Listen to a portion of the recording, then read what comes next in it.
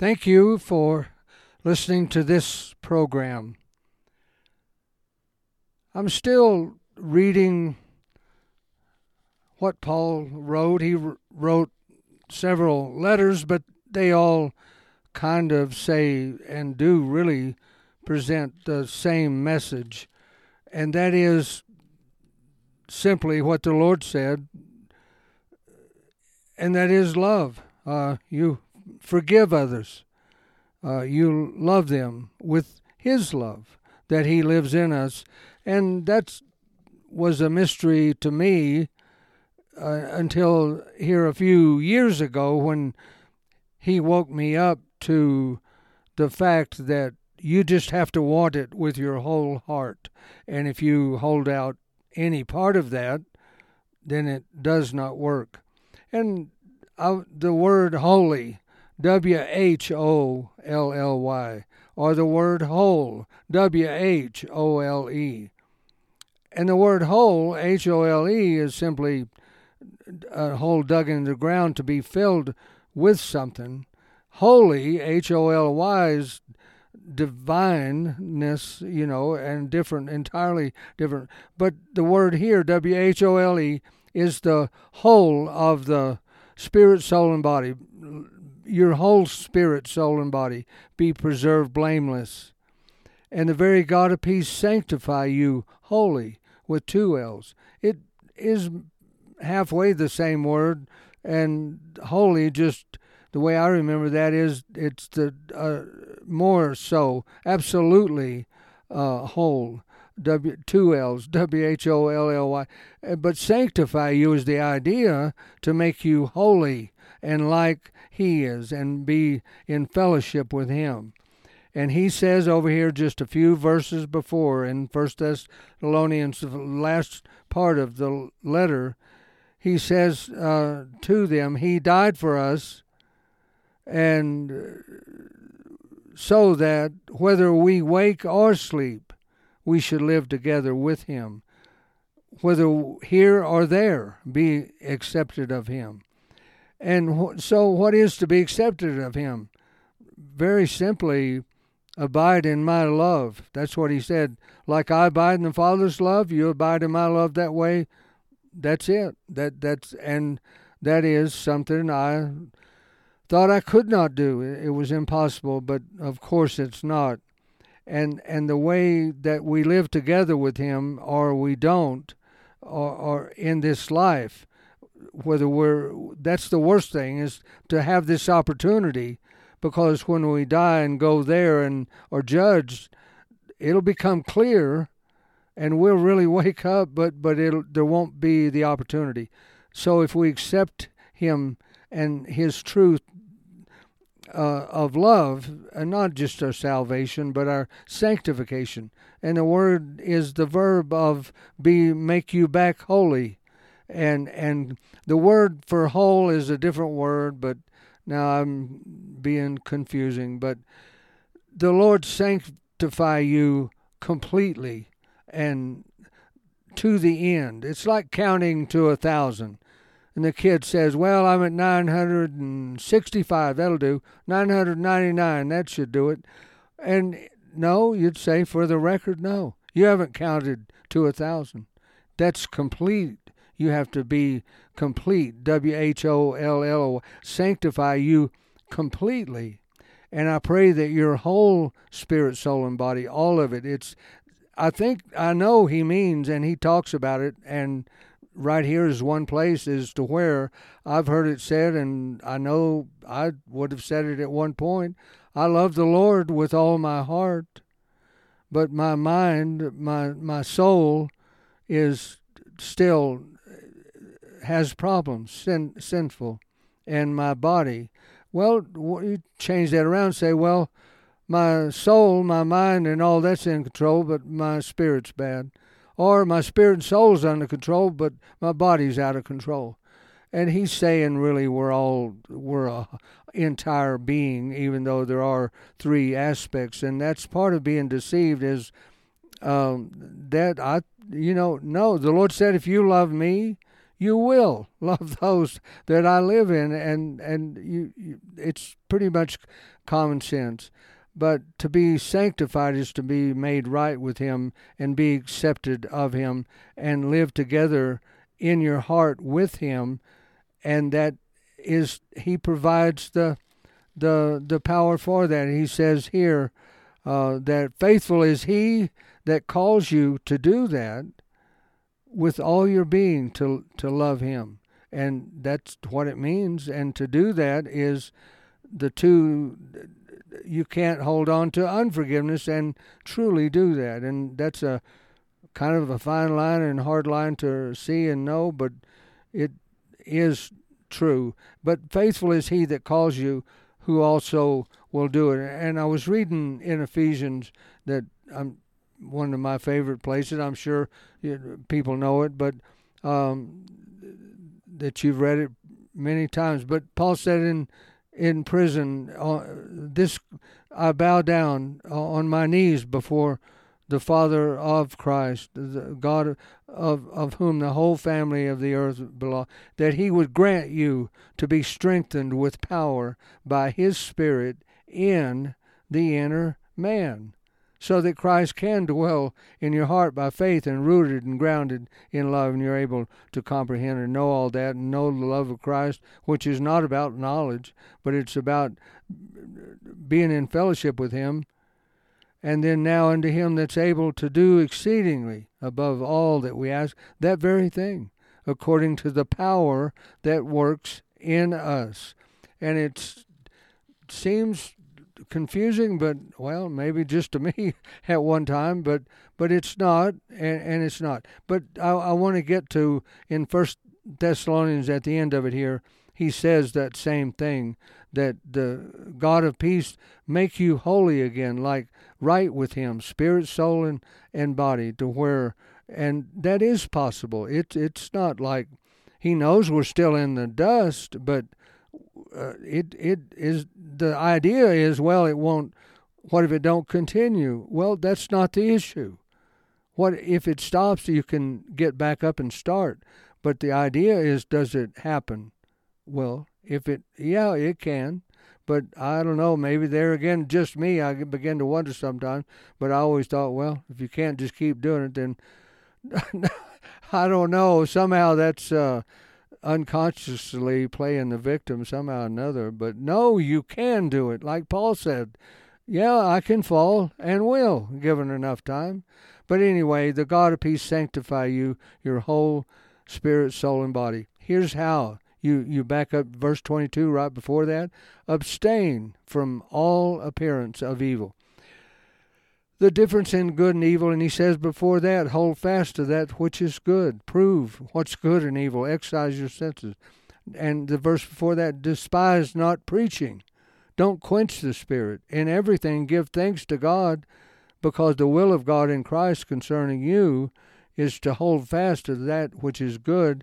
And he talks about, to the next letter to the Thessalonians, he says here, it's a righteous thing that them that trouble you, but you suffer that, and you have patience and faith throughout all the tribulations that you endure. And your faith and love is known about and seen to through tribulations, and that you're counted worthy of the kingdom of God, because that's how genuine that you suffer for that. You could not suffer and still have the same genuine, but that does happen, and it does bring it out. So that's what he's talking about in either letter or all the others, is that he will do it because he lives in you. And there's nothing like somebody convicting you and saying, I cannot continue. or do you realize what's happening? And the opportunity, and he convicted me a few years ago about that, is, no, I had went to sleep. I didn't realize. I thought, and I did that before I knew all. It's like asking John, why'd you fall on your face when you saw? Well, I didn't see him. I just heard audibly and inwardly, however you want to put it, far more real than just audio, but both far qualified for, and it's only happened since I was saved, and it happened every, but it did happen, and it did wake me up, and to this whole idea, and I've been trying, and no, I fall, who knows how many times, but you get right back up and you hold fast. You stand up and you hold and you abstain from every form, is what that really means. Every form of evil. What's evil? Well, it can be like, well, that man's doing so many good things. Look at that. He's helped that. And somebody say, well, believe it or not, he actually doesn't like that man. But he'll do that because he's he can't be seen as to just let him be and not help. But I know them, and he might not do that if he didn't know we were watching. I don't know. So that's you abstain from every form. If it looks ungodly, it can look godly, but it be ungodly. And know what's good, what's of God. And he is the example. I started to say the best. He is the example. And there are times he did not say anything. And there are times he said a whole lot to one person.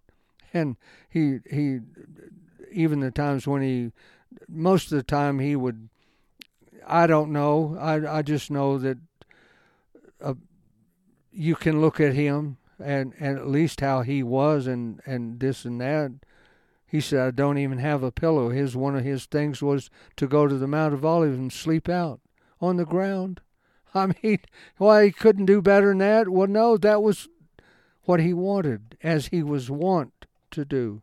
That's just a little thing. But that idea of how he was in love, and, well, yeah, and thus all the wisdom of the Proverbs and all that is, like James said, be quick to listen, but slow to speak. Think about that again. King David said, I put 2 guards in front of my mouth to look at every word coming out. Hold it, got a bad one here.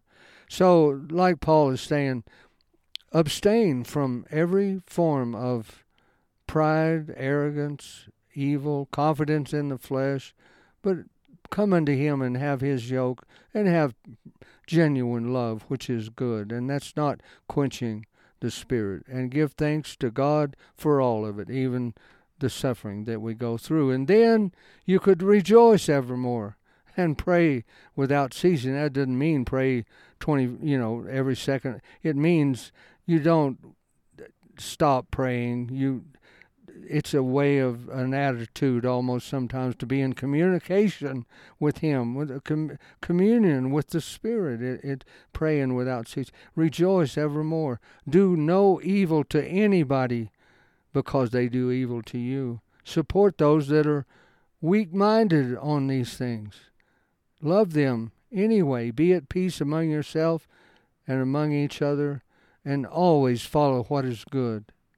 Rejoice evermore, and all those things, and ends up abstain from every. And then, that you are you crucify the old man, abstaining from all images of evil, and that doesn't mean you don't exist. I found out a few years. Oh no, I had not been alive until I did that, and it was something that, at least I know now, I want to be that way.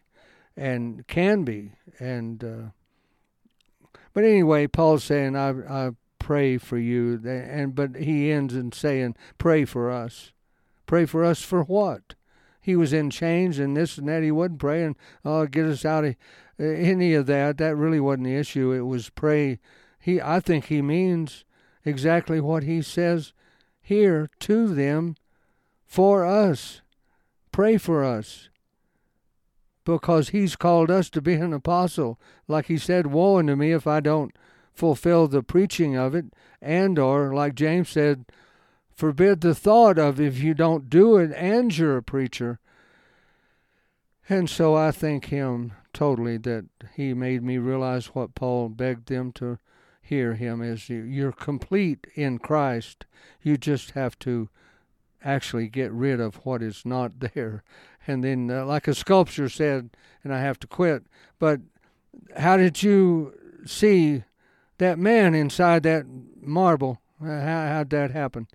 He said, well, I just got rid of everything that wasn't that man. And that's what I had. And that's what we are as a new creature in him.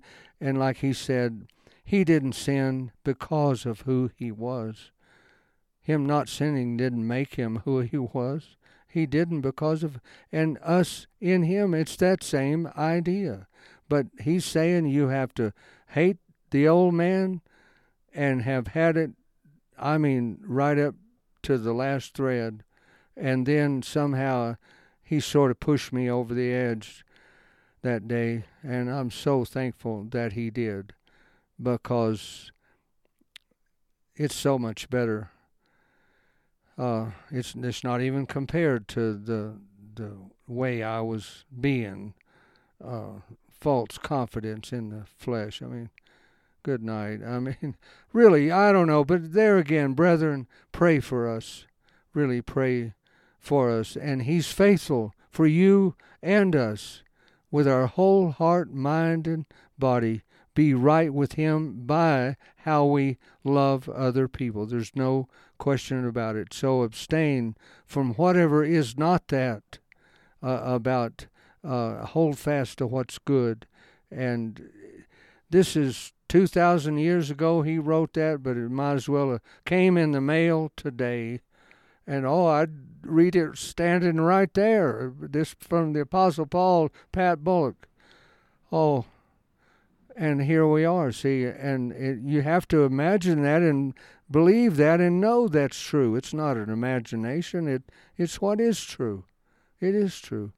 And it was such an opportunity that I have not fully even understand now at all, and at one point didn't at all.